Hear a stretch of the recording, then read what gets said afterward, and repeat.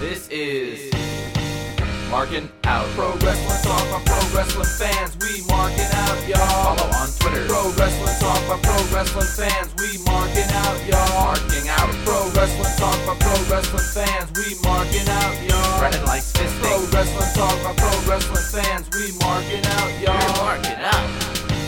Pro Wrestling Talk by Pro Wrestling fans. Happy holidays, folks, and welcome to another weekly edition of Markin Out.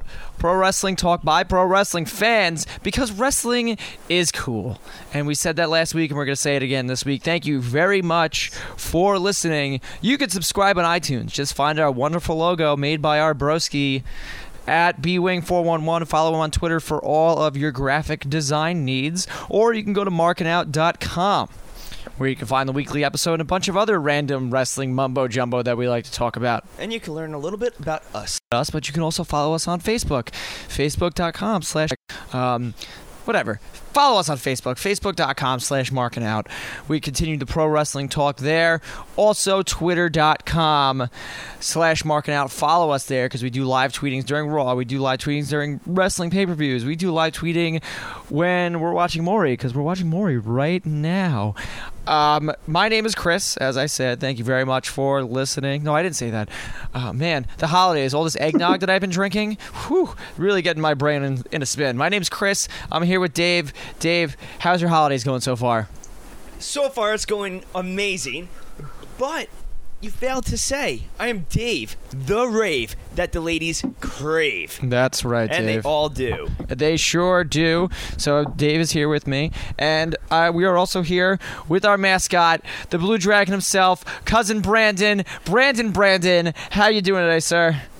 You know, before I tell you guys how I'm doing, I just have to say, mistletoe does not work. It's heavily falsely advertised, and aside from the burn of the pepper spray, I'm doing awesome. That's right. What, you try to find Kelly at the house show and say you're under mistletoe? I don't want to impose on the Big O. Yeah, that's you don't. But we got a heavily stacked show with the stuff that we lack, we have a very little amount of content, but what we lack in a little amount of content, we make up in a lot of talking about it. And let's get started off. Bam! Sunday, Baltimore, Maryland, TLC. The final pay-per-view of the WWE year. And what a last pay-per-view it was. Yeah, right? Christ. I shouldn't be saying the Lord's name during this holiday season, but Jesus. I have to. You start the event off with the U.S. title match, Dolph Ziggler versus Zack Ryder, and maybe the most epic back-and-forth match of the year. If we didn't make the nominees for the marquees last week, this match and this pay-per-view would have to go on our list of contestants. And the crowd loved this match, too. The crowd was so behind it. Very hot. I love that Zack Ryder's adding that nice flipping plancha to the outside into his repertoire. It's really funny that the week after he first did that, I went to go change his moveset in WWE 12. It was already there. Well, there you go. So what kind of shit is that? Everybody wins. And to Brandon's dismay, because Brandon was wrong because he thought Dolph Ziggler was going to win the title. I was so disappointed in the fact that... You were wrong? Wrong. The whole pay-per-view, it didn't make sense to me, but I'm very happy for... We have a new United States champion. More importantly, the new United States broski, and that being Long Island ICZ Zack Ryder, taking home the gold on Sunday. Woo, woo, woo. Yeah. You know it. I had a dream last... Some might say he's the woo United States champion. That's great. I like that. Possibly. I like that, but well-deserving. It was great. Him take... And a clean win. That was the best part. No cheating. No cheating. Vicky Guerrero got booted out. Then Dolph Ziggler Dolph Ziggler gets the high knees. It gets the Rough Rider. And I think the thing that was just the best was Michael Cole just sitting there in silence, just like. And there were so many false finishes. Yeah. Where there was pinfall. You're like, oh man, it could end here, and it didn't. ended with the Rough Rider. Ended with the Rough Rider, the 1, the 2, and 3, and then he goes out and just hugs his dad, and the Big O right behind him, jumping up and down, marking out by himself. Well, with everybody, all the broskies that were in attendance. I love how they did like the pan shot of the crowd, and everybody is just going ballistic. Yeah, they were comparing that to when CM Punk first won the title, how insane Chicago was. Oh, yeah. They were saying that it had the same level with audience-wise. Well, we might have a little surprise for you later in the show, but let's continue on with TLC. You're supposed to have Booker T and Cody Rhodes right after that. Alicia Fox should not be given a microphone and should not be giving any sort of speaking lines. Hey, Booker T, are you excited? Are you ready to go? And then Booker T gets attacked. She's like, terrible, like, horrible, no, horrible. Like, so you're supposed I don't to mind looking at her though. No, Ladies and gentlemen, that was Dave and Chris doing Alicia Fox. Okay, so Brandon, I do not mind doing her. Yeah, high Hey! five. Yeah, I didn't see that one coming. Yeah. Hey, neither did she. Yeah. And that explains And the illegitimate children. Yes. So you're supposed to have this Cody Rhodes Booker T match, and Cody Rhodes beats up Booker T in the back. So then, what are you supposed to do now? There's only 6 matches. Was the match skipped? We don't know. We don't know because we're not working backstage, even though Brandon thinks that he is. So then you go to a bonus match on the pay-per-view, which was Epico and Primo versus Kofi and Evan Bourne, Air Boom, in a solid tag team match. We got a nice. That was a great match too. Back and forth, very high-flying match. You know, after the stumbles that the tag team division has had in the past couple months, I think it's finally starting to turn that page. Epico and Primo, there is such a great tag Well, team. Primo is just talented in general. And then Rosa Mendez, she has hips that kill. Actually, she really doesn't, though. Oh, yeah, she does. No, she doesn't. Oh, yeah, she does. She doesn't really have hips. Oh, yeah. No, she doesn't. You know, we can still turn you off, Brandon, right? But yeah, no. But the best part is like when they win and she's dancing and then their Epico and Primo are just sitting there with like the duh face on. I'm like, Yeah. yeah, you're doing that right She's now? like a little Energizer bunny. She keeps on going and going and going. Giggity, Giggity, giggity, giggity. giggity, go. So you have that, and also too, we get another bonus match as well on the pay-per-view with Sheamus and Jack Swagger. You know, a battle of two big men. Yep. You know, which is leading to Sheamus winning. You kind of knew the ending. But my question now to you is, when is Sheamus going to get another world title push? It has to be soon. It has to be soon because he's over with the crowd. Yeah. He's the big face on SmackDown. I mean, honestly, forget that. What happens if you push him to the IC title with Cody Rhodes? With Cody Rhodes? I mean, it would give the IC title a lot more, like how we've been saying that it has to keep on building prestige, giving it level by having a lot of these top wrestlers contending for it. I think if Sheamus goes and wrestles Cody Rhodes for it, I think that would start to build more interest. You put Cody Rhodes over Sheamus? Maybe. Cody we'll Rhodes? have a small feud going back and forth. Okay, I don't want that small feud because it's going to lead to Goldust versus Cody Rhodes, WrestleMania 28. Yeah, that's what they're pushing. Well, that's what Goldust is pushing for. Well, that would be a great match. It'd have such a storyline behind it. Yeah. Think of how great Goldust's entrance would look at the Sun Life Stadium. Sun Life Stadium sucks. But I mean, yeah, but it's outdoors and it's nighttime. I feel like this feud with Cody and Goldust would take up more than 2 months. I feel like that's the kind of feud that could continue for a while.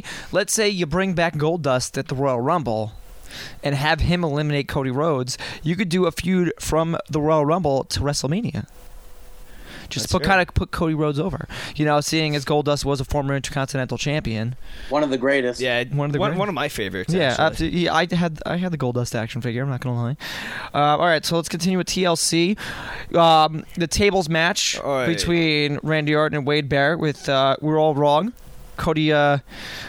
Randy Orton, I'm thinking Legacy. Randy Orton goes over Wade Barrett. Which is unfortunate because Barrett really should have won that. I know, to just push him and get him over as a heel and also get him over in the... And then it's really as if WWE listened to our podcast last week and just did that to fuck me over. Yeah, right? Yeah. Completely fuck me over. And then the end was not good. To be honest, I'm sick and tired of seeing Randy Orton do the RKO through tables and to chairs with steps. Well, the First of all, SummerSlam is cool. the RKO is not even a move that can be done through a table. Yeah, It's The just way that he did convenient. it, doesn't look good. but it wasn't even through the table, really. I mean, it was It's like Wade Barrett's Wade Barrett jumped through the table. That's not like that's falling. I fell through the table. You can't say has that a I point, won, yeah. that you won, you beat me because you put me through a table. I fell through it. Yeah, there's no I did impact. all the work. There's no impact with that move. I mean, the move. The only impact that you would have is your shoulder, like your shoulder up and bicep area across the throat. But that's Yeah. really. It's like It was there's that. only like 5 moves that could actually be counted or should be counted. putting Powerbomb. through a table. Okay, Yeah. 5 moves. All right. Powerbomb, What are a the suplex, fireman carry of some sort. Okay. What about now? 5 through the table. Something shit like that. Well, I but it feel like makes that no would go with sense. the fireman carry. I know, Getting but- them up there with that. But it's a different move. What about the pedigree through the table? If you've seen that done before. That's if he's on the table. That could Yeah. also work. Well, I mean, that's. Well, Well, they CM Punk did also- during that Raw promo. CM Punk did a bulldog through the table, which was Yeah, pretty but that awesome. was he did the bulldog through the table. Yeah. So that's Randy Orton just to be honest, with that reps that. bulldog through the table, I put that in the same category as the RKO through the table. I don't think so. Because No. CM Punk I don't know. actually- because I feel like he a- has to jump over the table. That's to put true. him I don't know. through. I want to see more impactful moves through that table. But yeah, it was. I thought it wasn't that great of a match. I No. thought it could have been better. I'm Yeah. kind of, as we said, sick and tired of Orton. One match that was surprisingly good to me was Triple H and Kevin Nash. Because the moves that they did were, as you were saying, you want to see things that are more impactful, were impactful. That's very You know, especially the pseudo ending where they're both on top of the ladder. Triple H smashes Kevin Nash in the head with the sledgehammer, and he falls off through the table. And the thing shattered. I don't know. Like I go back and forth. It was a great match and everything. Kind of like one of those storybook end, throwing up the click sign, the Wolfpack sign, and then Triple H just nailing him with the hammer, with the sledgehammer. I thought it was. I don't know. I go back and forth. It was a good match, but it wasn't a good match. Like, I mean, the end of the match where Triple H was going for the pedigree and Kevin Nash just collapsed. Oh, yeah. But It's you know what? It's good, though, because the commentators played that off. He's like, he can't even stand up. Yeah. I was like, all right, good. Way to cover your guys' asses. Yeah. Way to go. But you know what? I like regardless though, that match shouldn't have ever happened.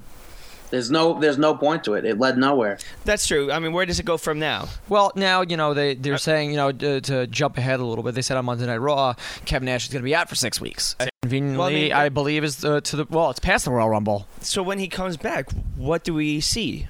I mean, is he going to go You straight for spent Triple H, you or- spent weeks and weeks on garbage. I know, but you know what? It's a feud that I guess, you know, they were kind of pushing for. Honestly, the only thing... This is a cool idea. Well, as if when he comes back, he starts to reform kind of a Wolfpack kind of thing or NWO kind of stable, just to defeat Triple H or get the better of Triple H or something like that. As long as it doesn't lead to Triple H versus Undertaker at WrestleMania again. I know, like a rebellious heel stable, but like what Brandon just said, Triple H versus Undertaker, they're still talking about it. I think we mentioned about it last week. Yeah, we did. I wouldn't want to see that. All right. But you know what? Yeah, maybe this whole Second Coming thing, these all cryptic videos, will be the start of a new stable with heel Could stables. be. It could be Chris. It could be Chris could be Jericho. Shane and Stephanie McMahon. Yeah, it could be Shane and Stephanie McMahon coming back. Well, you know what? You don't know, but there's a lot there's the new promo that was on Monday Night Raw that we'll talk about in a minute. And let's continue on with maybe literally the biggest match of the night. Kelly versus Phoenix. Oh yeah, Beth Phoenix. Yeah, Beth Pin up Phoenix strong. There you go. It was such an emotional match. Yeah, right. Yeah, it was. But the biggest match, weight wise, Mark Henry versus Chairs match, which I thought was a great. I thought this was a great match. All right, Out of their whole series, I thought this was the best match. Honestly, like on Survivor Series, as I said, I hated that match. Hated it. Being there live, it was awful. It was so slow and everything. And yes, they're two large men, so I mean, you have to give them the benefit of the doubt. But still, it was just not entertaining. But this match, they really brought it. Yeah. I mean, you hear a chair match, and you're like, a chair match? There's chairs outside the ring. What's so special about that? But they made it. They made it special. They did. The fact that they just threw chairs into the ring that were just piling up on each other and they're fighting in this ring with all these chairs, Yeah. I'm like, that was the best part to me. I mean, yes, I would have liked to see a couple headshots because they're like, I'm right in front of you. Oh, I got to go around back and hit you in the back of the chair. I mean, I understand that you have a bad back, but I apologize. Yeah, no, I want to see some headshots in there because I think Yeah. that would have added to a little bit more of Maybe some blood would have helped. maybe some blood, but it's you know a chair what? match. I mean, Balls Mahoney would have brought that. Yeah, and he also would have brought all of his, All his airbrushed teeth. Yeah, all of his teeth and his airbrushed Bleh. steel chairs. But Big Show ended up getting the W. Getting the big W, but that was champ. new champ after 9 Which years. is shocking, like in itself. That was disappointing to me. Yeah, who really expected Big Show to win that match? Yeah, no one did. But then who didn't expect the other occurrences afterwards? After Big Show gets knocked out by Mark Henry, what do you hear?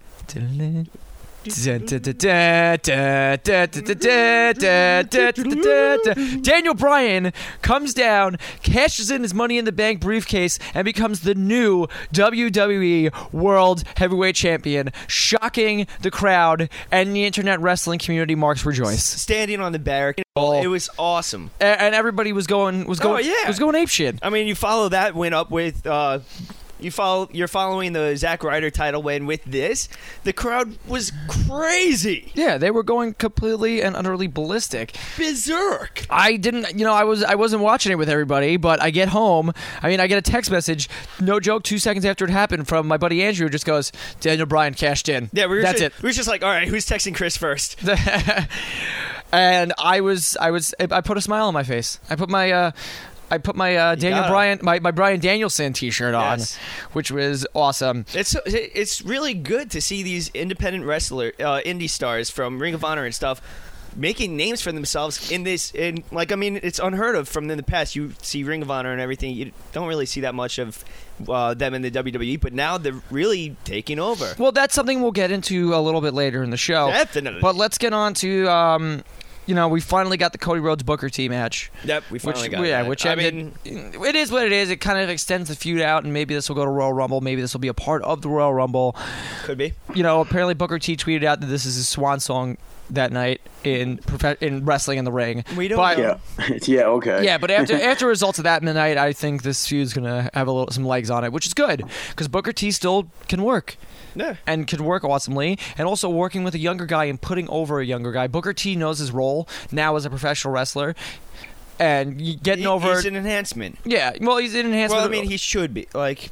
I think he understands that. Yeah, he does. Well, that's what I said. He knows his role, exactly, and he's looking to get over some. Yeah, and he shuts his mouth. He's looking to get over somebody like Cody Rhodes, which is great, and I respect Booker T for it. Yeah, definitely. Chucky ducky quack quack, as he likes to say. Get over it, Mark. Yeah, yes. Absolutely. Then we had the triple threat match for the WWE title. Yes, between CM Punk, Alberto Del Rio, and The Miz, which is another great match. That was match. As I said from last week too. You remember the last TLC match that CM Punk was in with Jeff Hardy, which was just balls to the wall craziness. Sick. Yeah, but also too that was also with Jeff Hardy's swan song in the WWE. But this match brought everything to the table and left. It was just great. The handcuff spots. Oh, amazing! The part where CM Punk got handcuffed to the turnbuckle and he couldn't reach the Miz. The Miz is taunting him and everything, taunting, and then he just nails him with the kick to the face. Yeah, that was awesome. It was great, and also too, Ricardo Rodriguez going off the top of the ladder. Props to him with that bump. Yeah, right. I wonder how he's feeling. Yeah, right. Oh man. Apparently he's in a neck brace. Yeah. Really? He tweeted that out. Do I believe it? No. Then what is it? CM Punk handcuffed. He was handcuffed to everything. Yeah, he was handcuffed to everything and just kept getting out of it. We should be calling him the modern day Houdini for all that shit he's been doing. Right. But at the end, unhooking the second rope because he's handcuffed. And getting up to the ladder, beating the Miz, and keeping the WWE title. And there was a few parts where all three were battling up there, and each person, the thing I liked was each person wasn't really focusing on the person across from them, but more on the briefcase. Yeah. Here and there, they would throw a punch, then they would actually grab the case. Yeah, and then you're like, oh my god. Make an attempt to pull it down, you don't know. I had a vested interest in that match. I was just like, oh my god, he's gonna win. Oh my god, he's gonna win. Oh my god, I'd like the realization of it was kind of suspended for me because it's like, oh yeah, these guys, this person's gonna win. Yeah. I was like really invested in this match. It's like, oh my god. I mean, there was many points where I was just like, Del Rio could win. Then I was just like, The Miz could win. Yeah, there were many points like you did not know who. Like ultimately, you wanted CM Punk to win, and you just didn't know. I mean, by the end of the match, I was just like, I kind of hope The Miz wins. Yeah. Like, I was going back and forth, but it was an amazing match. Yeah, it was good. And props to them, and props to WWE for putting on a great caliber pay-per-view. CM Punk won. Well, yeah, obviously CM Punk won. Obviously, CM Punk won, but props to WWE for putting on a caliber pay-per-view of that. When reports were indicating that this was going to be like the lowest selling pay-per-view of the year, and I feel like this was maybe one of the better pay-per-views of the year. That's like a huge WWE like fuck you, like this is what we did. I thought this pay-per-view was a lot better than Survivor Series. Yeah, so did I. Better. Absolutely. Not just because of the outcome of the matches. No, but it's just because I guess the crowd. The caliber of the matches. The caliber of the matches were great, and it's something, I'm going to buy on DVD just because, it's Zack Ryder's first win. And joining us at this time is none other than the Big O. It's the Big O. He's here. So, Big O, you were in attendance Sunday at TLC. Won the United States title. How did that make you feel as a fan of Zack Ryder, but also, too, as a friend, knowing all the hard work and dedication he's put into rebuilding his character and making it what it is today, which is just selling merchandise and foam fists and all that stuff? Well, let me start off by saying that the new broski, the number one broski, the head broski, contacted me and said, "Hey, Big O, I'm thinking about going to TLC." And I was like, "No way, Mr. Ryder, I want to go. We should go together. Let's support Zack." Mr. Ryder said, "You know what, Big O? Let's go down there. Whether Zack wins or Zack puts on a hell of a we're going to be there. We're going to be in the front row for him, and we're going to support him." And let me tell you something else.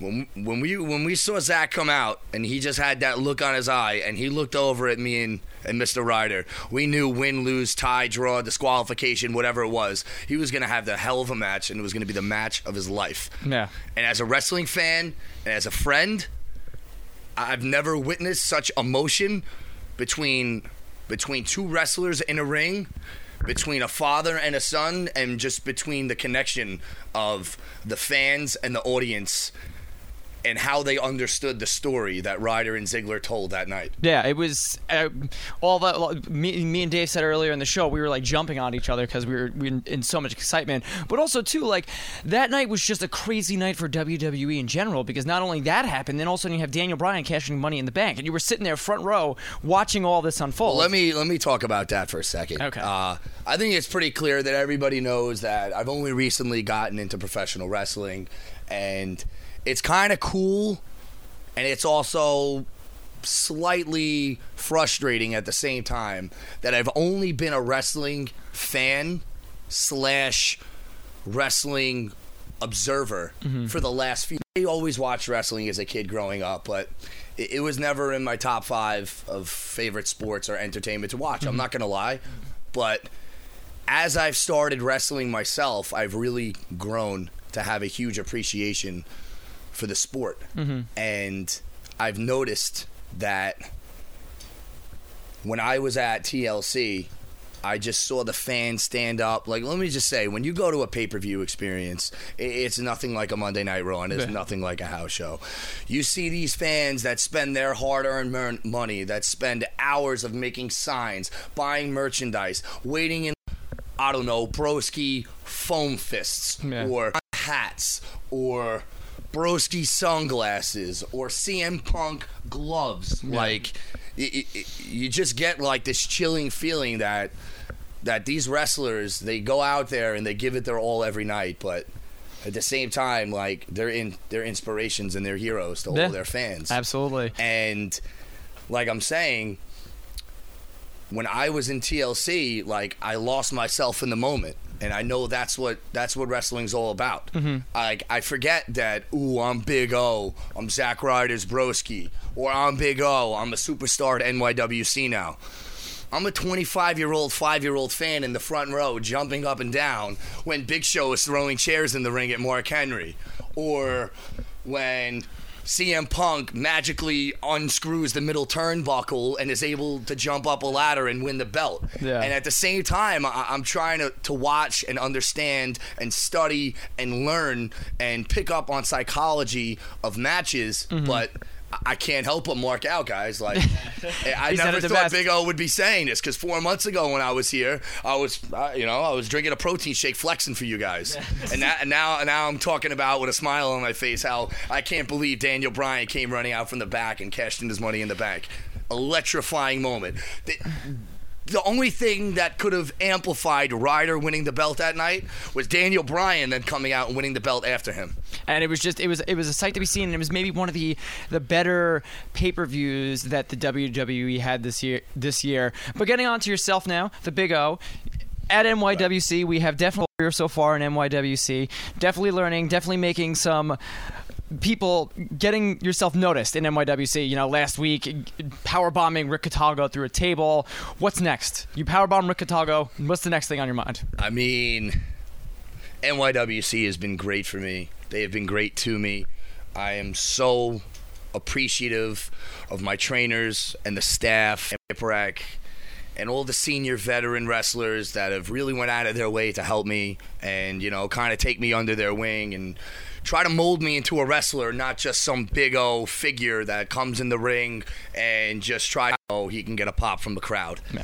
And, you know, like, I've progressed since I've started in NYWC, and let me start off by saying, first of all, getting in the ring is a hell of an experience. Mm-hmm. You get crowd cheering for you, and I'm all fired up, and I'm intense, and I'm woo-wooing when I get out the gate, and I'm screaming, get out of my ozone, these people's faces, and they're terrified, and they're excited at the same time. And for that 30-second moment, it's time freezes, and it's just special.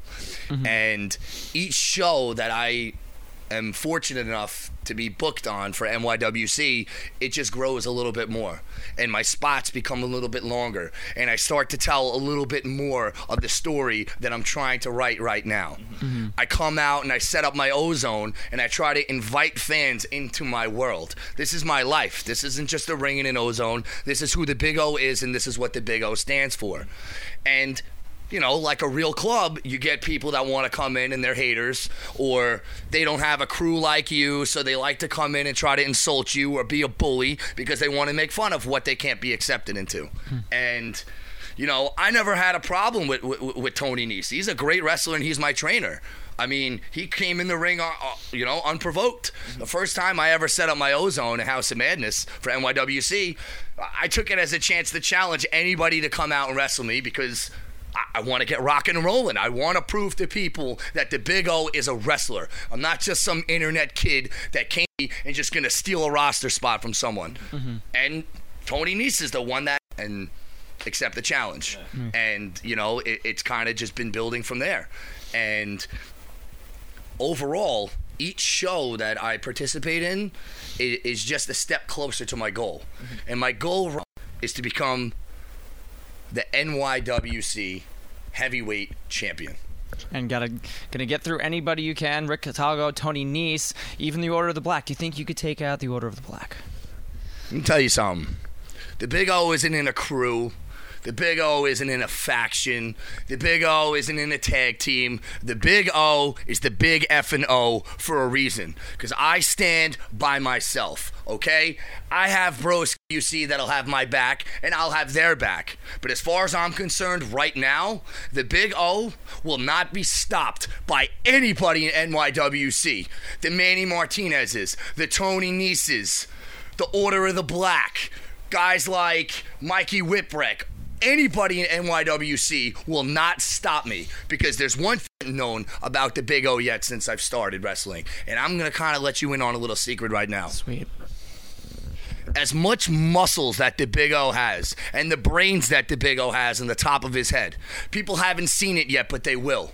The heart that beats inside the Big O's chest is bigger and badder and blacker than anything the Order of the Black or any of those goons that run around in Kiss makeup wear. Not only was TLC on Sunday, you know, us here on Long Island got a little pre-taste of everything going on TLC-wise because we had a Raw house show at Nassau Coliseum on Saturday, which was... You always have to go to house shows. Always go to house shows because you know they're going to put on the best caliber wrestling, and you're going to get a lot of surprises in the show. You never know. You'll most likely get pay-per-view matches right there, and you also get a lot of other awesome matches, yes, which I marked out for hard. I actually meant to go text message Dave, but I text messaged Rachel instead, and she's like, "What the hell is going on?" Honestly, I was like, because FCW star Dean Ambrose, if you don't know Dean Ambrose, John Moxley of CZW Dragon Gate Evolve fame, wrestled Daniel Bryan that night. The night before Daniel Bryan becomes the World Heavyweight Champion, he wrestles Dean Ambrose. And It's like, what does that say for Dean Ambrose? Yeah, That he coming up with a lot of expectations. he was great, and he was playing the crowd. He was really like, when he walked out, he was like, his hair was whipping all over the place. I've said this before. He plays his loose cannon Brian Pillman Yeah. gimmick so well. I was looking at people on like message boards and stuff like that. They were like, he reminds me of Al Snow. The thing I love is how, I don't know if you guys noticed this, but in his matches, he keeps one of his hands like always in front of him, kind of like testing out the area a little bit. I didn't notice that night. 'Cause He always like has something with his hand where he's just like, I don't know, his hand has its own emotions, I guess. I don't know. Yeah. But it's very interesting. And I went to the show with my friend Mike, and he doesn't watch wrestling really right now. And he saw Dean Ambrose, and he's like, this guy reminds me of Brian Pillman. And it's crazy. Yeah, that. Brian Pillman, Al Snow is still all such a great gimmick that we haven't had in a very long time. That just psycho gimmick. Yeah. And What was with that after match, though? What aftermath of that match? I don't know. With Ziggles running out? Yeah, What was well, that you know what? shit? Yeah, didn't he do like 3 run-ins? Yeah, I guess to cement him and try to put him, because everybody knew that night that he was facing Zack Ryder the next night at TLC. So maybe he was trying to cater some heat from the Long Island crowd, and he did. Maybe they were trying to gauge how he would fare fan-wise if he just did run-ins to other wrestlers besides. Because he did that run-in on Daniel Bryan, which led right into Daniel Bryan. Oh no, which just led that, and it made Didn't he do? It led everyone just like speechless. I forget. Didn't he do a run-in at the end of the show?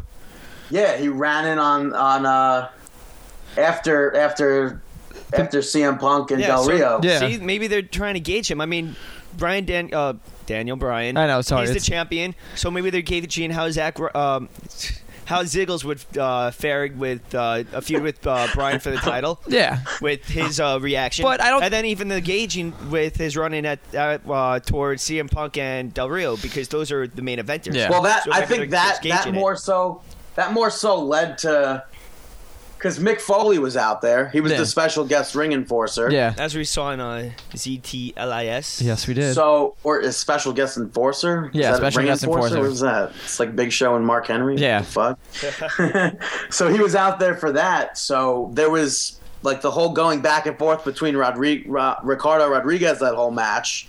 So I think the Dolph Ziggler run-in happened because it was going to ultimately lead to Zack Ryder running in at the end to Gotcha. save everybody. Yeah, So there you go. They keep the storyline involved. Still But sounds like a great show, though. It was a great show. Masked Kane came out, which was Yes. great. Me and my buddy Juan were sitting there marking out hard, jumping up and down. We're like, oh my god, it's Masked Kane! And also too, they were selling Cena sucks shirts, like licensed WWE products that say Cena sucks. That is huge. now who gets the money off of that, John? Cena. yeah, Yeah. Cena, definitely. He tweeted out. He goes, "I've been telling them not to do these shirts for a long time. I just don't For care those anymore." that don't know what the shirts say, what do they say on them? It says, "Let's go Cena?" ? And it says Cena sucks, and on the back it says, "We can't see you." That's such a huge, monumental shirt to. That's a for them moneymaker, is to what that sell. is. And it's so funny too because all these anti-Cena fans are giving money to John Cena. Yeah. Like I think it's the coolest thing. I thought it was great. I was gonna buy that, but I had to buy my broski foam fist and my broski sunglasses. Now, is the foam fist for Brandon or Zack Ryder? I was not Yeah. not sure what the fist was for. No, that's for Zack Ryder. Regardless, they're both orange. So Yeah. But it was a good house show. Mick Foley even relinquished his title as Long Island's favorite wrestler to Zack Ryder. which is big as well. And I know Brandon was crying a little bit. He's like, I was like, Mick, don't go. Mick, no, don't give up that. No. but it was a great Raw house show. I want to go to the house show at Madison Square Garden, but unfortunately, money Like, comes. Due to circumstances. Yeah. It's like it even ended with Zack Ryder, Mick Foley, and CM Punk. They were both wearing Broski headbands. Zack Ryder Broski headbands, fist Yep. pumping. Fist CM pump. Punk fist pumped. That's fun. It was awesome. And Chiapetta fucking punches The Miz in the heart, too, which was awesome. There was a Chiapetta chant. There was a Patty Power chant. It was great. Chris texted me right away. They're chanting Patty Power right now. It's just like, That's insane. It was awesome. Best bar in the world. All right, let's get on to Monday Night Raw. So you come off TLC with all these new champions, and you have CM Punk coming out, being the whole announcer. Well, first you had that whole drum roll. And Yeah. kind of like you were on a game show, and then they were like, CM Punk on the mic, you have this. Who The winner won? is me, and he comes out, cut the promo how he's tired. He kept his title, and he goes, "Oh, let's get into more." Then brings out the new United States champion the same way with Zack Ryder, giving Zack Ryder all of his credit, and then also bringing out Daniel Bryan. And the best part was I like how he did that, where it was like drum roll. Was it Mark Henry? No. Was it Big Show?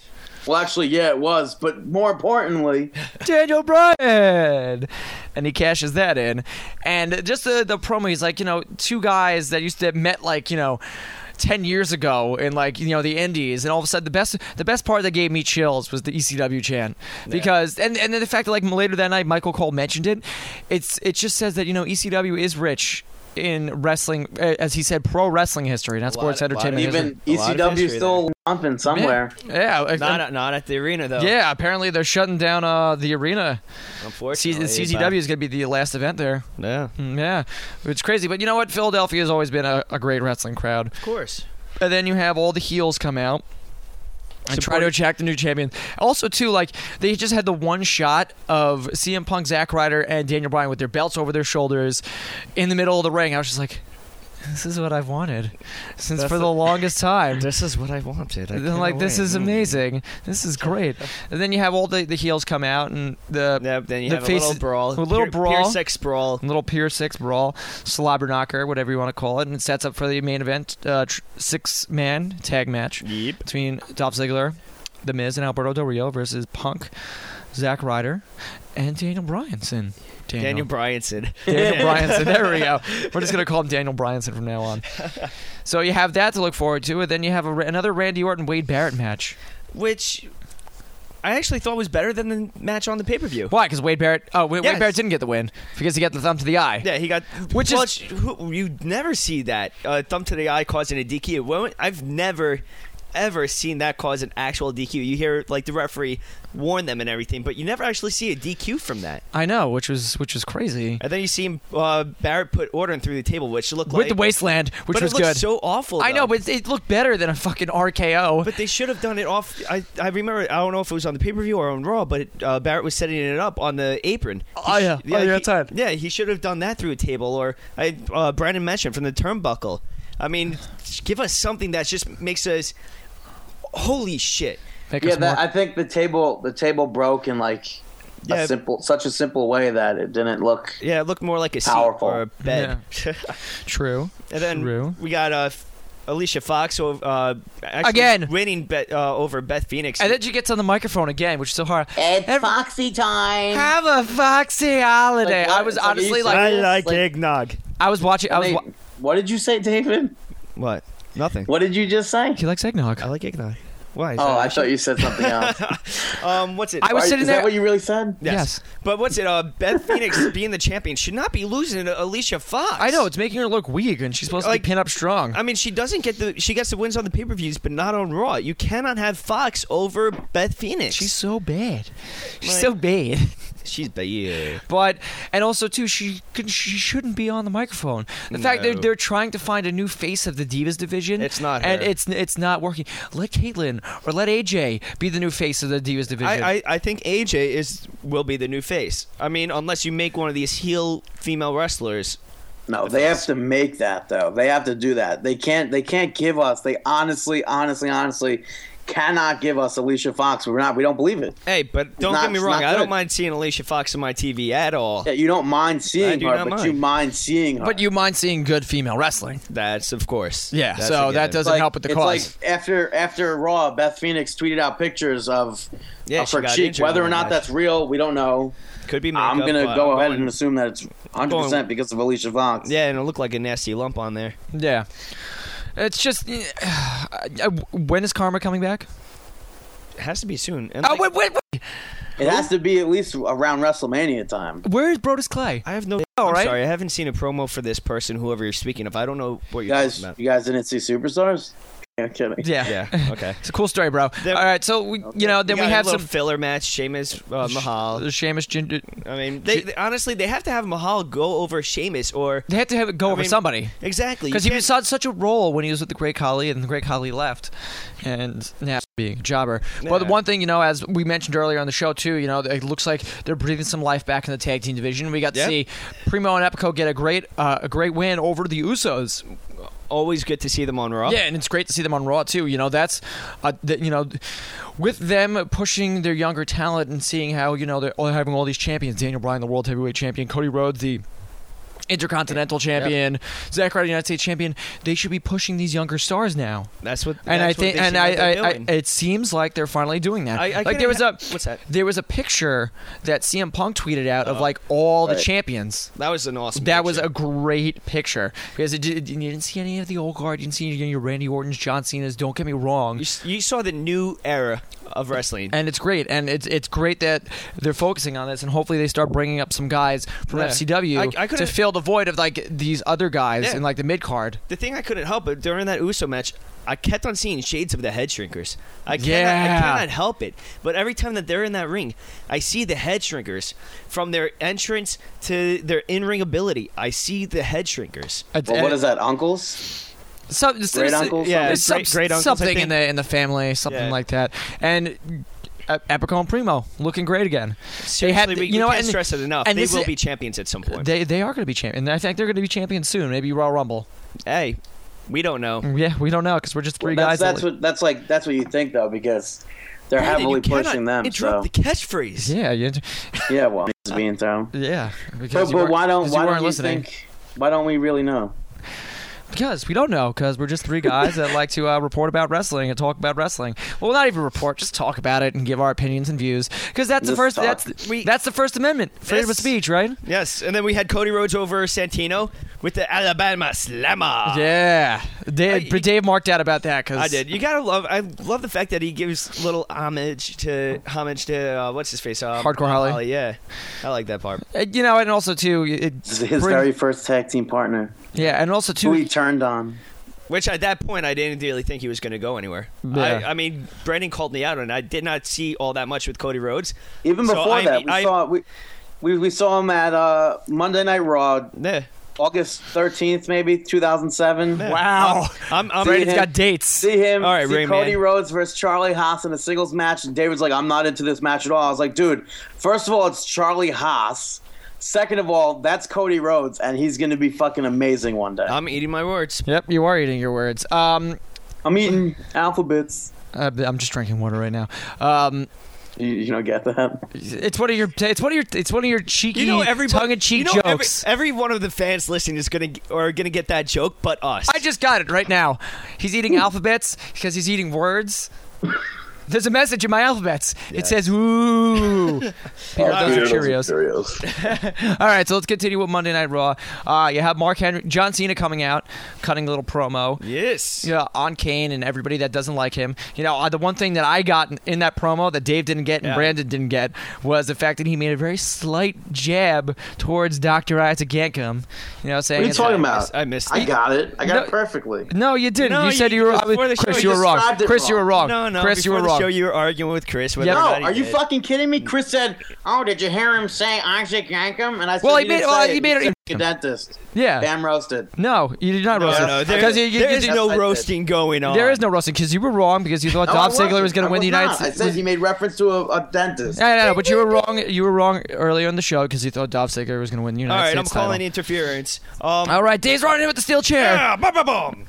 Yes. So with the John Cena, War of the Worlds now. The fact, you knew something was going to happen because he had a little rip on the top of his shirt. There's more to this promo before Kane coming out. Once I saw that rip, I was just like, "What's happening?" Mark Henry comes out and talks about how he was injured and how he didn't win back his World Heavyweight title last night, which then comes to Kane interfering again.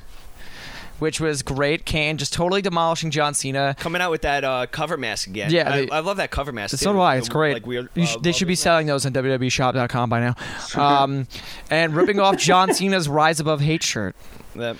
Wait, what is that? What do you think that means? Ripping off John Cena's Rise Above fact that he cuts his shirts. Kids who are bullied better watch out for Kane. Yeah, that's what I was thinking. I'm like, ooh, I guess he really hates John Cena. Back with that. It's like John Cena's telling people to be a star, but Kane's telling people to be a wrestling superstar. I want to backtrack a little bit with that mask. I love the fact. Dave, his why are we eyes- talking about the fucking because mask? I'm thinking about that mask, that wielder's mask. The eye, how the eyes are like I glassed really over. want to wear it to I Mardi love Gras.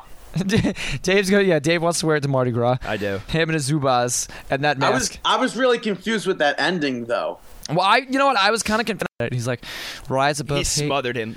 And Cena Yeah, was but what bleeding was that? too. Was Yeah. that chloroform Cena had on his a glove? bloody lip. What's up? Was that the Von Erich claw? What was that? I don't know. Maybe Yeah, he was it just trying to looked like the suffocate claw. him. Looked like the claw at first, but then it looked like he was just like trying to suffocate him a little bit. Mm. But I mean, Cena. One thing I didn't like, Cena. I feel like got up too soon. He should have stayed down. Well, a little no, bit like and then got I guess up, like, he was slowly. No, instead he of was having that, he was holy trying shit. to he was trying to breathe, so he's like huffing and puffing. He's like, Yeah. which was I enjoyed that. I And mean, it's but you know what? believable, too, because if you've ever seen someone who's almost been passed out from being choked, Yeah, you see that's how they get up. yeah. So maybe this is probably. I think this is going to lead to Royal Rumble. Maybe Kane eliminating John Cena from the Royal Rumble. Hey, we got that on the house show this coming week. That's yeah, true. we did. Madison Square Garden, Kane versus John Cena. There we go. And Brandon's going. Hopefully. But Tyler Black yeah, might be wrestling. You never know. Then Yeah. yeah, there we go. Then you go into the main event. main event. time. Main event. So you have all the heels in the ring, and then you have all the faces, all the champions coming out through the people. Which is awesome. Which is great, especially what do you think? They're the people's champion. Well, these are the guys that the WWE fans believe in. Plus, it was I think it was more even better was that it was the home of ECW. Yeah. Not the home, but it was the Philadelphia. The Yeah, home. the town of brotherly love that hates Santa Claus. Yes. But I like that sign too. It says Cena hates Santa, Yeah. which was great too. And it was a great 6-man tag team match. You had Del Rio tapping out at the end. But you have Del Rio, Ted, but not even that. There's also the high flying spot that they had in the middle of the match, Yeah. where Daniel Bryan goes out, then Zack Ryder goes out, then Punk goes out, and they get all in the ring, and they all start posing, and then you go to a commercial break. Mm-hmm. You had CM Punk doing the fist pump while Zack Ryder did the broski boot. And from the beginning of the match till the end, you kind of just realized that these guys were going to go over and these guys were going to win. And I feel like 2012 is going to be a new era in WWE. This was the It's turning like page. even Zack Ryder said it on our show, 2012, a year of Zack. Well, not even, it's going to be the year of Zack, but I think it's going to be Yeah, a year obviously it's going to be of more. the new change in WWE. Moreover, I think it's going to be the new year of pro wrestling fans. Yeah, because This is going to get everybody this is hooked. going to get people back on the bandwagon and everything Exactly. like that. I mean, some people may have fallen off after The Rock stopped after Survivor Series after his few appearances, but this Yeah, is going The to get Rock everybody fucking- right back on there. Yeah, and WrestleMania is definitely going to maybe be one of the highest buy rating WrestleManias of all time. Fact. Yeah, but as we said, we are loaded this week with great things. I guess holiday presents for our fans here at Markin Out. Earlier we had the Big O talking about his experience at TLC, and now we're gonna have independent wrestling star Pat Buck sit down with us for a couple minutes to talk about his career as a professional wrestler. He was in the WWE developmental system. He's a member of the Wrestling Retribution Project, which is great, and also he was a member of NYWC. So we're going to talk to Pat Buck, give you guys a little holiday present, a Christmas present, or maybe 8 Hanukkah presents wrapped up into one. And we'll come back and we're going to talk about Impact Wrestling. Dave and Brandon last week went to an NYWC event, so we're going to talk about all that stuff and more here on Markin Out. All right, we're back here on Markin Out, pro wrestling talk by pro wrestling fans, and we're sitting down today with Mr. Pat Buck. How are you today, sir? Hello, gentlemen. I'm doing great. How are you guys? Good. So can we call you Platinum Pat Buck, or is there any sort of other handle that we can call you by? Jeez, no, you don't have to call me my moniker. Okay. You just call me Pat. Yeah.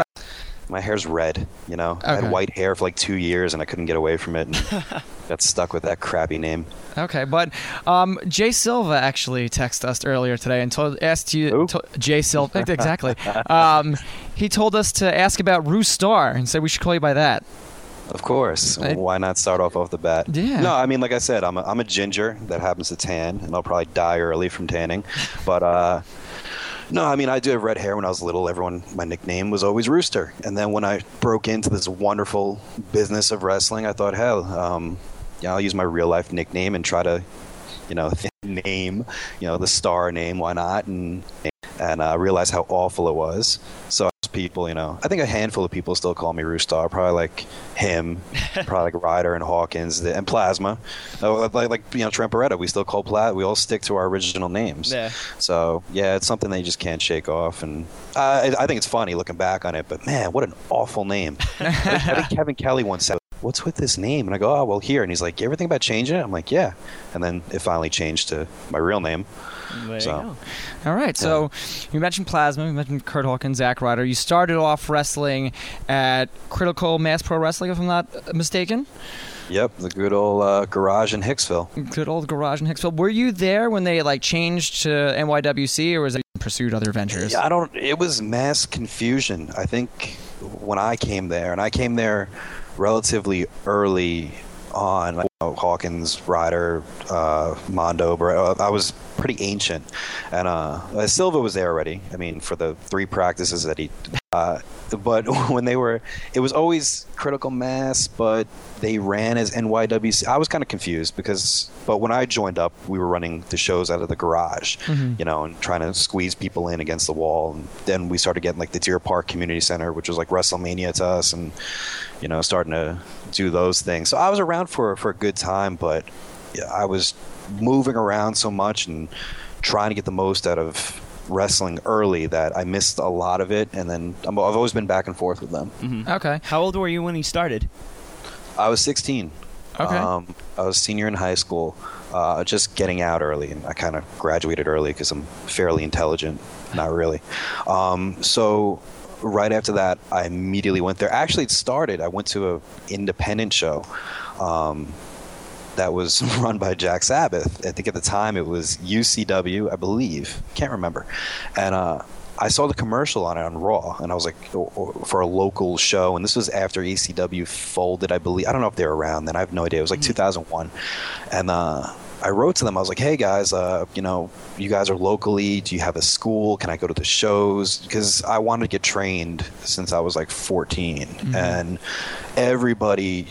I didn't know where to go. I didn't know about the Doghouse. I didn't know about, certain places.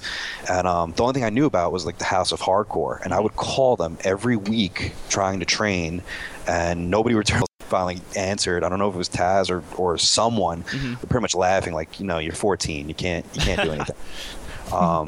Started to show up for ECW shows early and doing ring crew, but I wasn't ring crew. First I'd be like, hey guys, you guys need help, and they'd say no. And then I realized if I just didn't say anything and kind of snuck in and started fixing chairs and moving stuff, they would assume that I was someone's kid. And so that's how it kind of got pointed in direction, and eventually led to after they folded or whatever, I just lodged with UCW. I think it was run by Sabbath. And I met Kevin Matthews, who's, lifelong friend of mine. Mm-hmm. And Kevin was like, why don't you go to fucking Critical Mass? I'm like, what are you talking about? He's like, there's a school in Hicksville. I'm like, no way. And the next day I was there, literally signed up. So that's how I got pointed to go there, and stayed there for a little bit. And that's how it all started. Unfortunately. Could have been a doctor. Yeah, right. I assume that you were a big wrestling fan. Was there anybody that you drew to as younger, any wrestlers that you saw on TV or anything like that, or even going to the independent shows? Yeah, I mean, I was a fan. My dad was a big fan. My uncle was a huge fan. And I had a different experience. I mean, I was not so much a WWF guy or WWE, whatever. I was a big fan of everything. Mm. We would travel every other week or so to see shows. I mean, we lived in Long Island. I'm from Queens. And we would go anywhere from, Nats Coliseum, the Garden. We would go to Philly. We would go to Baltimore. We would go anywhere and everywhere. My dad was a big fan. My uncle, or into the fan, would write down all the matches on a napkin and keep them. And he was into it. If there was a show somewhere, we went to it. And I remember, and that was a way of life. Every 2 weeks, sometimes every week, sometimes every 3 weeks, whatever, we would go to all these shows. So it was embedded in me early on, going to all these live events and being at all these stupid, pay-per-views. If it was on the East Coast and within 6 hours, I went to it. Oh, wow. So, yeah. And, but as far as growing up, I was always a Flair fan. I was always a Rowdy Piper fan. Those are the two that stand out. I was a big Sting fan. I was a big WCW NWA fan. I mean, that was it for me. I mean, I envisioned my career, being some crappy guy on Nitro and being, having that nice run, and I would have been happy with that. That would have been great, but now it's only one game in town. Yeah, there is only one game in town. You were actually a part of their developmental system. Do you want to tell us a little bit about OVW? Because I know you had a run down there. Yeah. A light jog, maybe. It was on there, I learned early on that I'm like, okay, my goal in life, and even to this day, is to have a good, support myself very well. And at that time, it was around 2003. I've already did a lot of independents in New York, New Jersey, New England, stuff in Florida and Georgia. I was like, where do I got to go to make this career? What do I have to do? And I knew about OVW, and I knew about the whole, developmental system. I would always check their website, and the opportunity camp. Now, I didn't think I'd get into this thing. I think I was 18 at the time, and I applied to it, and oddly enough, I got in. So I went down there, and me and Mondo actually got in there, and it was really an awesome experience. Neither one of us were ready for it, and they kept about 8 to 10 guys from this camp of like 55 people. Some of them, pretty notable even today. Like it was like Elijah Burke and Chad Gaspard and Tank Tolan, Jillian. They took a bunch of guys. They didn't take me. They took Mondo, who's way more jacked up. They said, we really like you. Come back in 6 months. Send something in. And I did. And I didn't really hear back for like another year and a half. Then I got the invite, hey, go down here. Go down and train. You have to pay, which made sense to me because it's like, hey, this is the Harvard of pro wrestling. I'm wasting money at school. Why not just fucking go here and do something I love? So I moved down there, trained down there, worked my butt off. And I was consumed by what I wanted to be consumed by, with wrestling.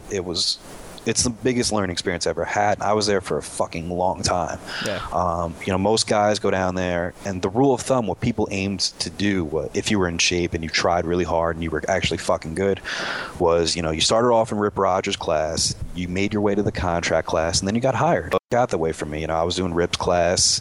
My life consisted train with the developmental class at night. And this was an ongoing period. And I did this for, I was down there for four and a half years. And, doing all their TVs, pretty much doing exactly the same thing as a contract guy, being the respect of a contracted, well, not even being respected as one of the guys or one of the, the guys down there, like, oh, he's been here, he knows what the fuck he's doing, but not getting paid for it. Yeah, and it fucking sucked. It got to a point where it almost, probably made me lose my mind. And I was down there for so long, and I kept hearing, you're next, you're going to be hired, you're definitely the one, and it never panned out in that direction. God, I wish I knew why. Yeah. So what was the last straw? A lot of things. It was, OVW was a great place, and it started changing, and I think it started changing for the worst. And I don't think it was anyone's fault in particular. They had Heyman. Heyman was doing TV, and Al was doing the training. And I loved Al as a trainer. A lot of guys will say bad things about Al. I thought he was a fucking great trainer. Most of the shit that I learned or know is from Al Snow. Now, Heyman left, so they replaced him with Greg Gagne. Greg Gagne was a great guy, fucking we loved, but he wasn't good for TV. He didn't really know what was going on, stressed out, wasn't really up with the times, so Al Snow and Danny Davis would help him with the TV. But Greg was, not in his element. Now, Greg went away. They fired Greg for whatever reasons, and now you're left with a gap. You had no one to write TV. So Al and Danny took on that responsibility. So now you have Al, he's the head of the freaking training system and writing full-time TV and going to all these live events. I think it was way too much work to put on, and then I thought the crop of guys towards the end were fucking lazy, and not all of them, but overall atmosphere in the locker room, people were not happy, and it was showing. It was showing in like the products, the storylines weren't good. A lot of the guys just didn't like being there. It was miserable, and it wasn't the OVW that I remembered for the prior 3 years, and that last stint a little bit of a downer. And what happened was after that, and even in the office, what I think hurt OVW was there was always a liaison. There was always like, you had John Laurinaitis, and then you had an intermediary between that and developmental. And at one point it was Dr. Tom. Then at one point it was Tommy Dreamer. At one point it was Nova. That went away. They never replaced his role with anyone else, and they had two other guys already in the office kind of splitting duties, and I think that hurt a lot of things. Once the deal was pulled, OVW pretty much lost their entire contract roster, and I thought it was a cool opportunity because I'm like, you know what, I'm going to stay here. It's my chance now, because if you were there at OVW and you were a non-contracted guy, you were not allowed to beat any under contracted talent. So my win-loss record, my God, is fucking. You couldn't really do anything with non-contract people, with the exception of a few that got the okay. Like Santino got the okay when he was a shoot fighter. Seth Skyfire got the okay. I got sense, but on TV I could never really beat anybody. It was very, very weird. But once that got pulled away, OVW started picking up steam again, because we had talent that worked hard, that was pretty good, and the booking was handled by Roadkill and Joey Mercury and Dinsmore, who all had a good head on their shoulders, and I thought made a good product and started picking up again. And then people started going away. Joey had stuff to do. Roadkill went away. Conway had stuff to do, and I think OVW started trusting weird people, and it just turned to shit. And the locker room was misguided, I thought. And it was no shot on Danny or anything. It's just I think that over time it started to get, it got weird. I'm like, here I am. I've been here the longest, and I feel like an outsider in my own locker room. Yeah. I said, fuck it. At the time, too, all my friends are in Tampa, and they're going, hey, come down here. What the fuck are you doing up there? Come down to FCW, see what happens. I'm like, well, they don't really have an open door policy, kind of like outside people could work at OVW. FCW was more like, hey, we got 70 guys. We don't need any outsiders to do anything. But they're like, come down anyway. So I went up and fucking carnied my way down to Tampa. All right. Down to Tampa, where you tried to make a name for yourself in FCW. So down in FCW, you weren't a contracted wrestler either. You've never been. I've had the most odd, bizarre. I'm sure there's been a couple of people that have done this, but I've had an odd, bizarre relationship with WWE, where it's always been like they like me but they don't like me enough, or I've been an extra close to 50 times. There was times where I was not really on the road, but on the road, where for like a month straight I was doing every Raw and SmackDown, and people just assumed like, oh, you're one of the newer guys from developmental. I'm like, no, I'm a fucking extra, but they booked me and they trust me, so I'm here.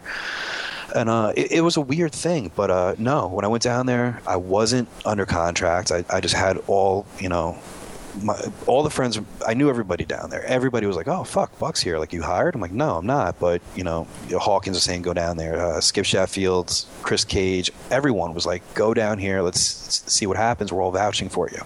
And I went down there. And, I'd never met Norman or Kern. Doc knew me since I've been, since I broke in. But they took to me, and they were like, they knew what I had to offer, and they tried really, really hard to get me hired on multiple occasions. But John Laurinaitis would not fucking budge, and I why. There was a time where I sat in the office and I sat with him, and I sat with Ty, and you've done everything you can to get a job with this company.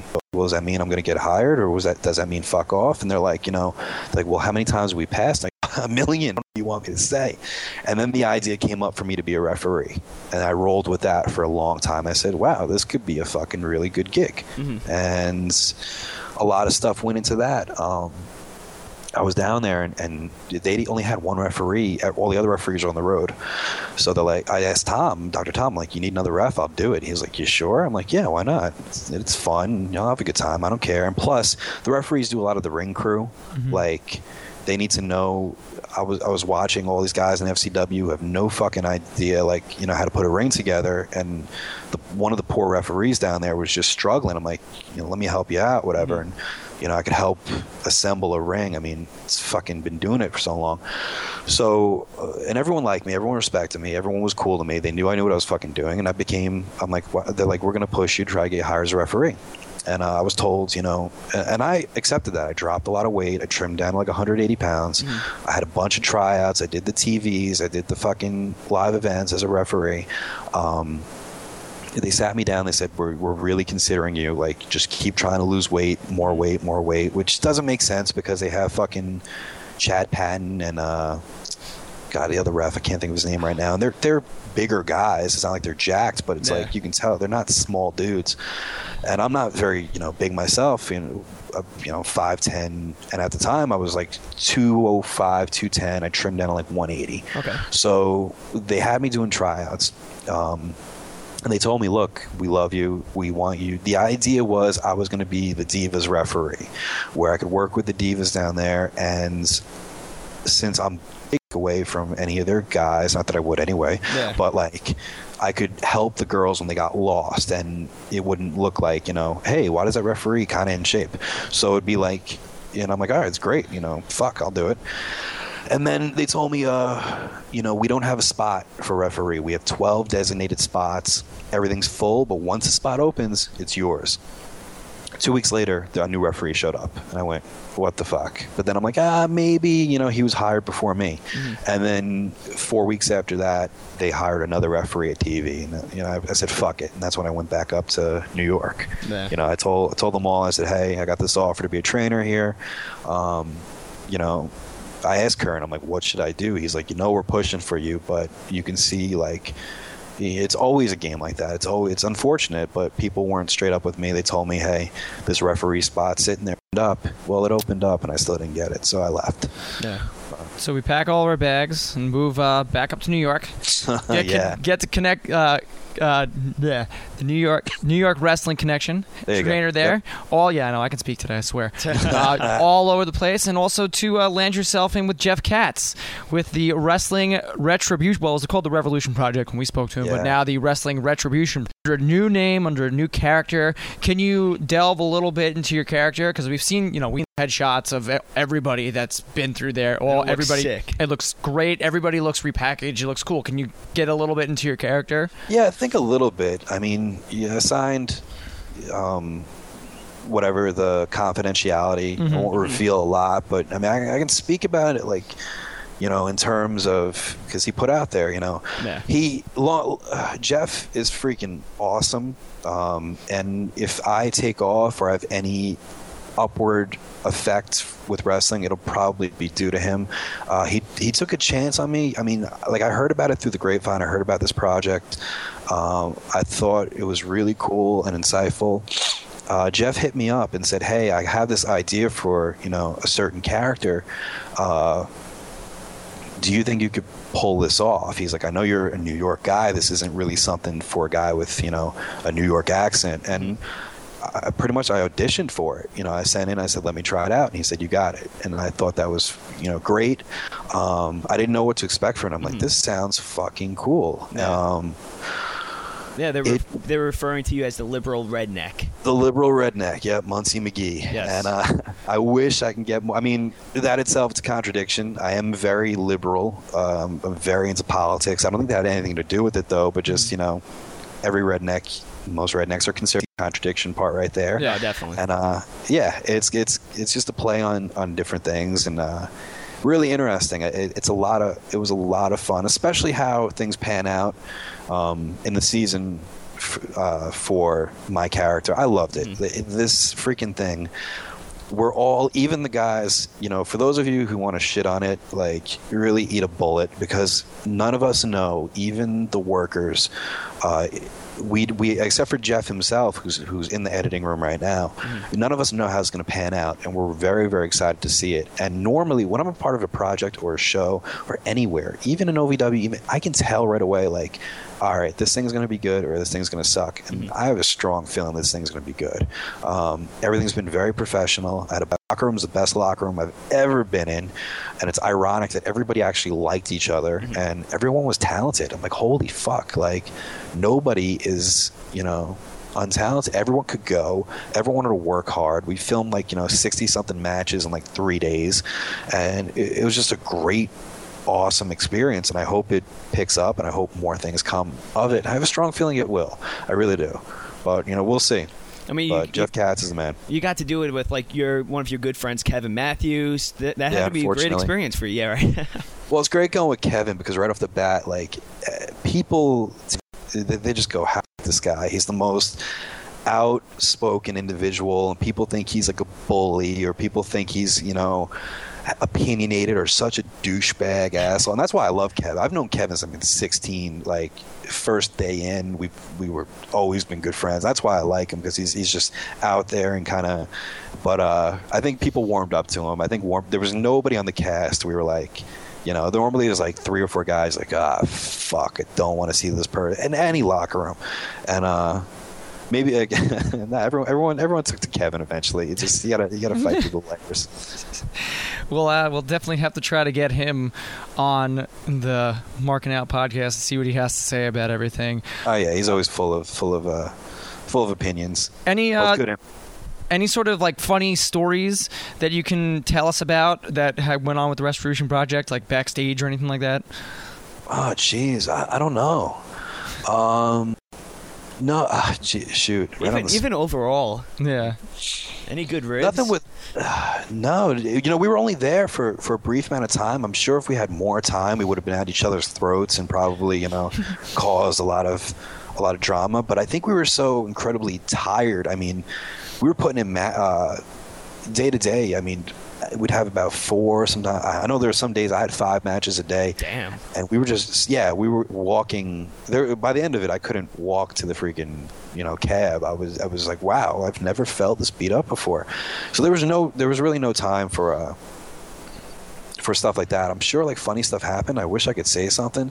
Kevin almost had a breakdown because last day we had sandwiches got for us for catering, and the writing on the marker wasn't exactly very, very clear, and there's a kid on the cast, his name's Emil, and he ordered his sandwich, Kevin ordered his, Kevin wasn't around, the sandwiches came back, and you couldn't make out what the writing was on it. So long story short, this kid Emil whatever, ate Kevin's sandwich because he thought that was what it said on it, which was completely different from what he ordered, but he ate it anyway. And just to see the tears in Kevin's eyes and the hatred that someone dared ate his sandwich, and to this day, anything they Twitter back and forth is about, a Subway hero that, cost about $5, but it hurt Kevin's feelings a great deal. I enjoyed laughing at it, but there wasn't anything really great. I wish there was. Note to self, never steal a Kevin Matthews Subway. Yeah. I think that's the one thing that we took out of this entire interview is not steal Kevin Matthews Subway. No, I'm kidding. We actually got a lot out of it. Bored everybody by telling that lame story. And that was a great time. I hope it happens more, because you have a cast of characters like that between fucking Kevin and Festus and Doan and I like being a spectator. I'll stir the pot when I can, but it's just fucking great time. I was like, God damn, I wish this could be a year long. I think the cast is so talented, it could compete with any roster anywhere. I mean, find a fucking week. But, we'll see what happens with that. I have high hopes for it. We do over here as well. One last thing before we get out of here, each week on the show we do our Mark Out moment of the week where we, get silly and excited about something. Has there been anything in your professional wrestling career that made you Mark Out and just be like, holy shit, I'm about to do this, or holy shit, I'm in a locker room with this guy, or something like that? Over the span, I mean, I've been wrestling for about, I don't know, I hate when guys say that. Yeah, I've been working 10 years. I think, God, let me think about the time.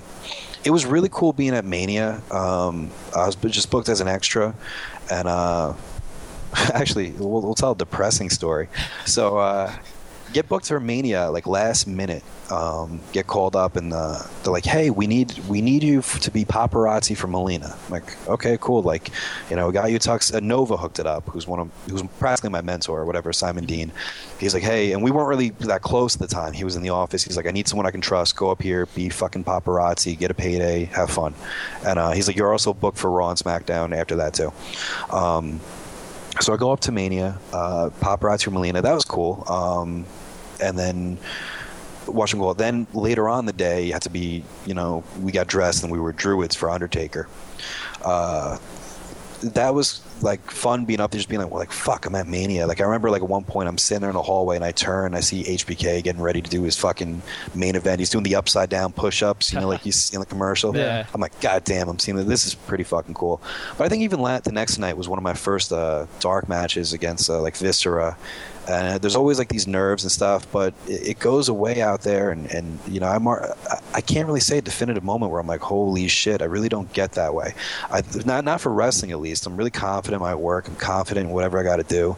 The only thing that I thought that was really kind of cool, the only people that have ever made me ever, because I don't give a fuck about who I meet. Like, who cares? Like, none of those guys, whatever. One for me. And I remember just kind of hanging around, and whenever you're booked as an extra for WWE, you feel so worthless because you're there. Nobody wants to fucking talk to you, but you're presenting yourself in a professional way. You're staying out of people's way, but then you got to look like you're invested too, and you work your butt off in the ring, and then you got to get out when they tell you to get out, and get in when you get in. Then you're just pretty much like floating around the rest of the day, and you don't want to stay in one spot because you want to piss people off, but then again, you don't want to fucking, you're not going in the locker room, you're not doing anything like that. I remember Piper kind of approached me and had like a conversation. We shot the shit for like 30 minutes, and I'm like, fuck, that just happened? That was kind of for me. That's awesome. But even just working with certain people, when you realize I'm more of a fan of the disappointment. Me and a lot of the guys have talked about it, how like you'll look up to a certain somebody your whole life, and then you actually talk to them, and you're like, holy fuck, you're so disappointed, and it just rips your heart out. Like, man, you are not more of those. This is really cool moments. And that's happened with a lot of people. It's just like, whew, you realize how awful certain things are. Nah. Oh man. Yeah, well, that's. I think I just. I'm gonna go cry you guys now. are so chipper and all happy, and I was too. And believe me, like I do love wrestling, but there's so much, there's so much shenanigans and much bullshit out there. Yeah, shit backstage. Yeah. Well, we're glad that we got you on to tell everybody about the side of professional wrestling, and I guess you can say saying what needs to be said. Pat, thank you very much for being on the show, and we definitely look forward to seeing the Wrestling Retribution project you got going on. Thanks for having me, guys. Right. And keep listening to the show. I've listened to you guys a few times, and good luck to you. And that's all I got. And we're back on Markin Out, Pro Wrestling Talk by Pro Wrestling fans. Thanks to Pat Buck for being on the show this week and talking to us about his life in the world of professional wrestling. And he was a member of the NYWC.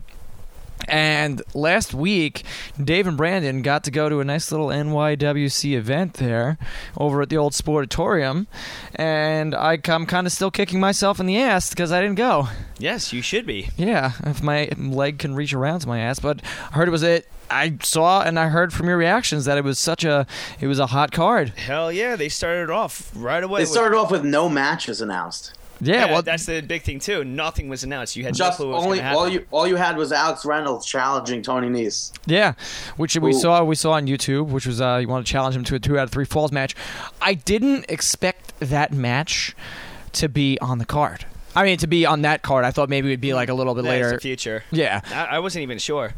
But yeah, they started off right away with number one contender match with Silver versus Papa Don versus AR Fox from Dragon Gate and Evolve Wrestling. Okay, all right, cool. So that was a high flying. You had your high flyer with AR Fox in there, just doing all these kinds of flips. Papa Don with just being a powerhouse, and then Silver, well, just being Silver. It's like John Silver is one of the best indie wrestlers on the scene today. A little fucking ball of fire. A little ball of kinetic energy. Seriously. Nice. But that was a great opener. Got everybody all pumped up for the rest of the event. Silver ended up winning that. Nice. So then he went on to face Apollyon. Yes. Two matches in one night. Wow, that's crazy. Right at the end of the night. Then after that, we had our personal favorite. We had Tony Nese versus Alex Reynolds. And a 2 out of 3 falls match. Yep. And how was that? Amazing. Epic. I gotta say. Yeah. It was probably like the entire crowd after was giving the round of applause to both wrestlers. Like, I would honestly, match of the year candidate. I know. I got that text message last night. And as I said also with TLC, wish we could change around the awards. But like, it all started with Nice saying, like, how this crowd sucks. They're not into it. And by the way, he came out wearing an Impact Wrestling shirt where I guarantee you TNA made him pay for it. That's TNA for you. Nice. But they put on such a great match. They brawled in the audience. It was just... Dude, he fucking flipped out onto a group of chairs. Yeah, and you saw how Reynolds. How does that hurt? And you that saw has to hurt. He was bleeding his back. He was bleeding on the nuts. back and everything. It was just an epic 2 out of 3 falls match. It was perfect. I know. Who won? Alex Reynolds. I forgot we got to that part. Alex Reynolds won. He gets a title match of whichever title he wants to choose. Yeah, so he could choose anything. Exactly. Probably going to be Apollyon's title if Apollyon still holds it, but still, I wish that video was on. That match was caught on video, so that's where you could see it because it was that well. Then you had it's like that segment that went right into, like, we were sitting around the ring. They were setting it up. It looked like it was going to be the O-Zone, but everything was pink. Yeah, everything was pink and flowered and everything. You're like, what's going on? And then Rick Cataldo came out, and you're like, oh, okay, that's why. The boy diva himself, Rick Cataldo, who's, if you've never seen him, he is something else on the mic. Such foul language. Really? Foul language. Dirty. It's like the shit that comes out of his mouth you can't believe. Like, it's dirty just like mouth. Like Dirty this little bird. kid's there finding out, like, very, like... Yes, as he called it, the hoe zone. Oh. The good old hoe zone. So then, of course, he calls out the Big O to actually interview the Big O. He wanted to get inside the Big O. He wanted to know the Big O. Oh, God. He was laying out all these little innuendos about... it was just over and over. Well, it ended up He even slapped the Big O. Yes, slapped the Big O, trying to... Are you serious, bro? I don't know if he was you don't slap the Big O. I don't know if he was attacking him and trying know. to turn him on, but he slapped him. And for slapping him, he got powerbombed from the top rope through a table. Wait, from the top rope through a table? From the top rope. No. Rick Cataldo was on the yes, top. Cataldo went to the top rope to kind of post to the crowd. Big O comes up right behind him. Powerbomb through the table. Powerbomb through the table. That's crazy. Table went everywhere. Cataldo laid out. Big O. I almost got wood in my eye. Yes. Oh, and it wasn't Rick Cataldo. So, oh, bam. Then you had roasted. You had Ring Rope Rebellion playing, and that was that segment. But what a great segment that was. Then you went on to Apollyon vs. Silver for the main event of the night. And you know what? They delivered. And Dave, I heard you got really big into into this match. We'll get on to that one. Yeah. But it's strange though, because you have Apollyon, who's this giant, John Silver, who's this tinier dude, and we've seen this match before, and this time was fucking amazing. It's like NYWC. Yeah, Apollyon probably has like 5 to 7 inches on Silver.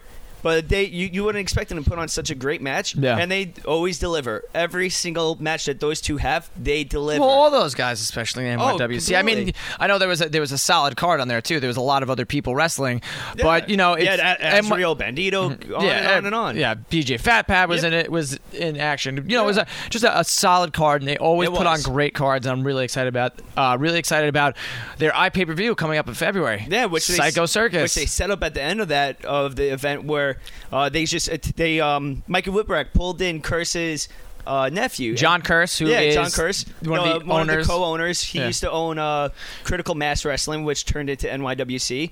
But they pull in his nephew and just beat the shit out of this kid. How old? 13, 12, 13, 14? Maybe. But they just beat the shit out of him, tore up his shirt. The owner of NYWC came out. Curse came out.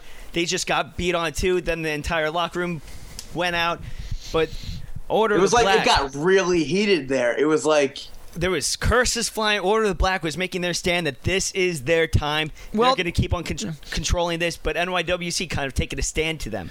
Well, that's good. That's good, and that's especially with independent wrestling. You want to keep storylines to 2 shows a month. Oh yeah, it would be great to see this whole feud flourish a little bit more, than see maybe the culmination of everything happen And there At are Psycho Circus. two stops before their pay-per-view. Yeah, you may end up seeing Curse on the card at some point, who is former member of Team Taz. Yeah. So it's definitely going to be eventful. If you're around Long Island, go check out NYWC Wrestling. NYWCWrestling.com. New York Wrestling Connection. Yep, Yes, New York Wrestling Connection. Jinx, you owe me beer. No, well, I don't really care. You owe me money. You kind of like jumped into it. Like, if anything, you owe him a beer. Yeah, that's you owe me true. money.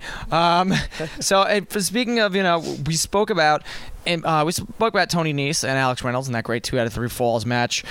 Tony Nese was not just on NYWC Wrestling. He was also on this week's edition of Impact Wrestling. That he was. In that 2 out of 3 match Zima Ion. against Zima Ion. Now before we get into the match itself, which was awesome, Tony Nese gets the win. Yep. Brandon actually sends out a tweet saying that he doesn't believe in the Zima Ion character. I just want you to go into this because I want to better understand why you don't believe in the character.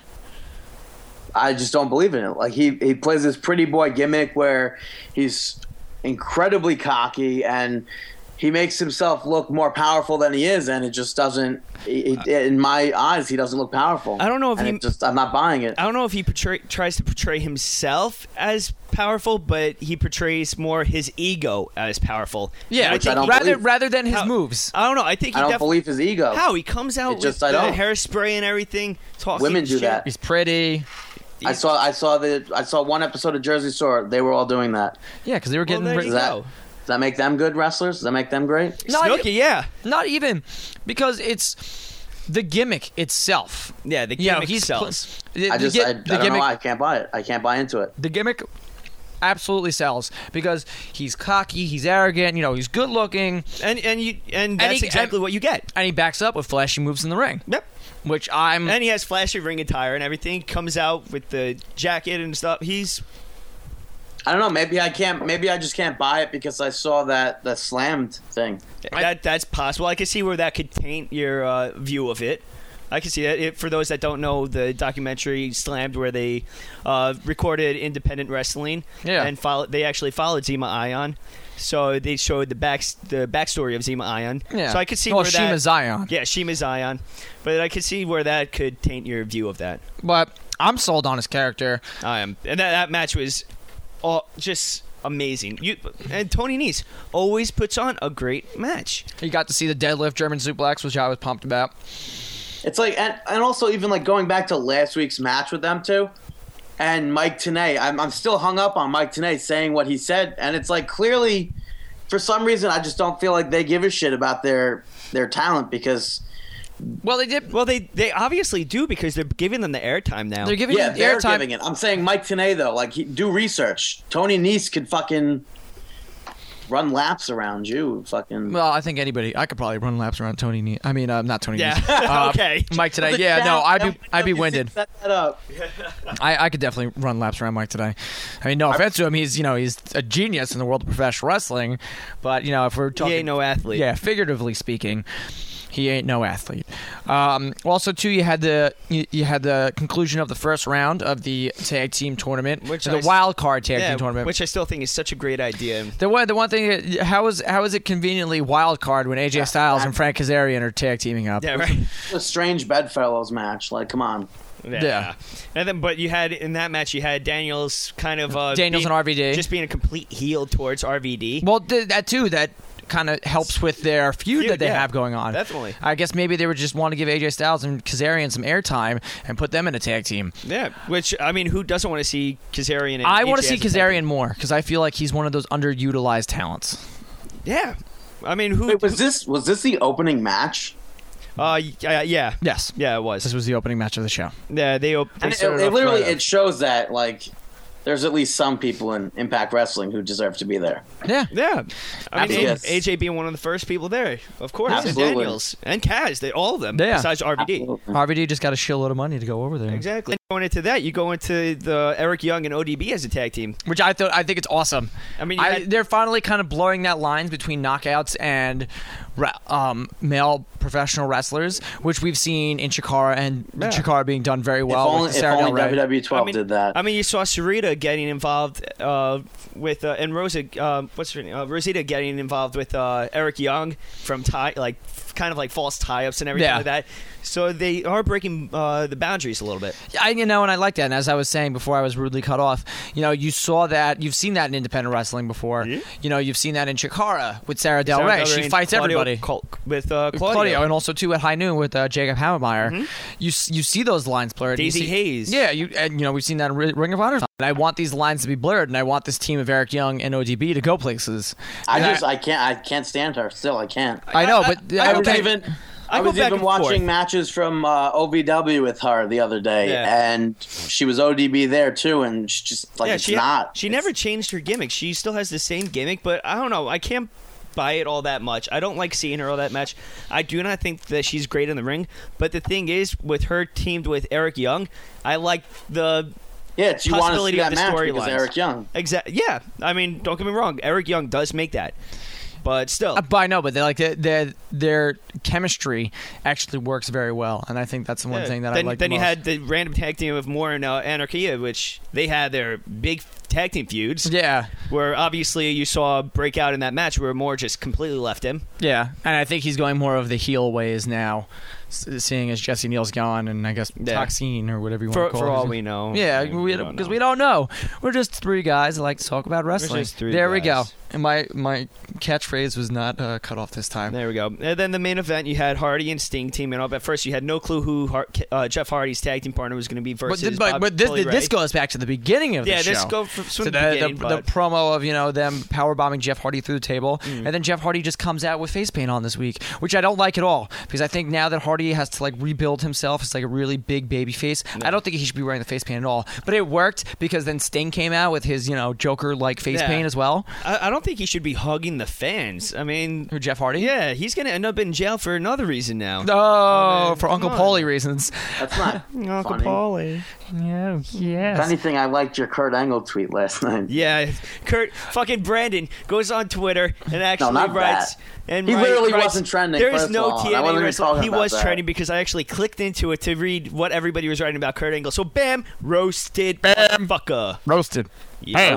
I was more talking about the promo. Yeah, asshole. well, still, bam, roasted. That promo is great because then you get to see funny Kurt Angle, which is something that we haven't seen in a very long time, maybe since his WWE days. I mean, that segment was so over the top funny that you just had to watch it. I know, because he has got the bullet sling on him, and he's got the old school cowboy hat. It was hilarious, and then he just sit there beating up guys. Seriously, his publicist has to be like, maybe Kurt Angle doing a segment in a bar isn't that great of an idea. I hope he had a driver when he left that bar. That's all I gotta say. Yeah, right. So then back to the main event: Sting and Hardy for the first time ever tag teaming against Rude and Bully Ray. And for all we know, Hardy was actually sober during this match. With Sting. But you know what? It was good. I enjoyed good back it. and forth match. I mean, it was a street fight too. So they brawled all over the place.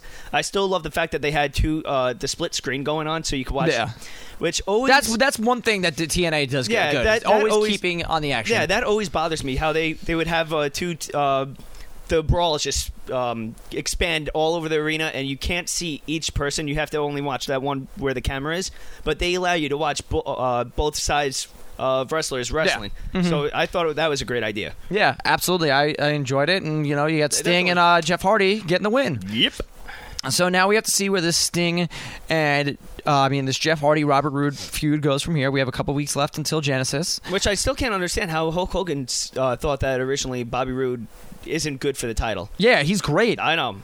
He's so good. He crafted his gimmick back to his old gimmick when he was with Tracy Brooks, and expanded it a little bit more. Yeah. The leader. It's as if he was an ROH wrestler, like a huge top champion in ROH. I could see that.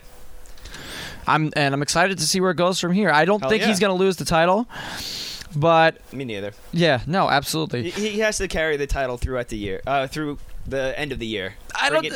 Bring in the new year with the title. Well, absolutely, because Yeah. Genesis is January 5th, and I don't see Jeff Hardy winning the title at No. all. Actually, you know what? There's some of me that thinks that. It's TNA. Yeah, it's TNA, so you kind of have to expect it. But anyway, that's TNA, and let's get into shameless plugs. Shameless plugs. All right, first we're going to start off with one of my personal favorite Facebook pages, facebook.com/pushzachryder. And you can follow the admins on Twitter that follow us, great people, at DA, Crazy B, and at The Sterlo. Go follow them both. Then, numero dos, you got the Rage Show Stealer himself at Rage Show Stealer. Go watch his little YouTube videos, Monday Night Rage. You can go watch them at youtube.com/enter the show zone. And last but not least, you have Steve Carino, the king of old school. Thumb in the bum. What else can we say about it? Thumb in the We bum. fought Kevin Steen at Final Battle. We'll talk all about it next week. We're going to cover that pretty much on Monday Night Raw throughout the entire Raw. He does live tweeting. That's hilarious. Go follow him at Steve Carino. You could go check him out at www.worldofcarino.com. He also has a podcast. Yes, he also has a little iTunes podcast called Extreme Odd Podcast. And you could go follow them at XO Producer. Go check all those people out. Go follow them. Go like them. Blah, blah, blah. Do it. Blah, blah, blah, yakety schmackety. Do you remember that? Tasmania, the show? No. Okay. Brandon, who are we shouting out? Randy's shout out's gonna make you pregnant. Gotta say, it's strange. Do I dare go back to back for a shout out? Do Yes, I it. do. You've done it before. Have to give it to Tony Nese and Alex Reynolds. We said it before. Their 2 out of 3 falls match in NYWC was just absolutely amazing. Next, I'm going to give it to the Long Island wrestling fans. Saturday night, Nassau Coliseum, WWE. There was a total of 9 loud "We Want Ryder" chants throughout the night. And when he came out, it was just crazy. I know Chris could back me up on that. Yep, we were sitting in our box seats, fist pumping. Did you hear me from the other side of the arena screaming Colt Cabana during CM Punk's match? No, which is why there was no Patty Power chant near me. Oh, yeah, I heard it. I I'm heard, roasted. yeah, Brandon sat with the straight edge people. yeah, right. No, literally there was nobody in my section. It was just me and a few, like 2 families, and then some other dude. Yeah. Okay, so continue. Number 3, got the last one, goes to Karma. The new DLC, downloadable content, was released for WWE 12, and it's been non-stop Karma for me. It's a damn shame you can't wrestle dudes with her, because that would be insane. She's been crushing every single opponent. I found the best way to do is What's that? if you do intergender Iron Man matches. Uh-huh. And you just set it 60 minutes, whatever, you could play. You could beat the shit out of dudes as long as you don't mind getting DQ'd at the end. Really? After the 5 count, That's funny. you could just keep on. Just make winning. sure you rack up enough for wins to actually win the match. Yeah, Pinfall's right? win the match. Absolutely. There we go. Brandon shoutouts. Always good. Always fun. Always fun to hear those. Yeah, and now it's time to hear some fun stuff in this.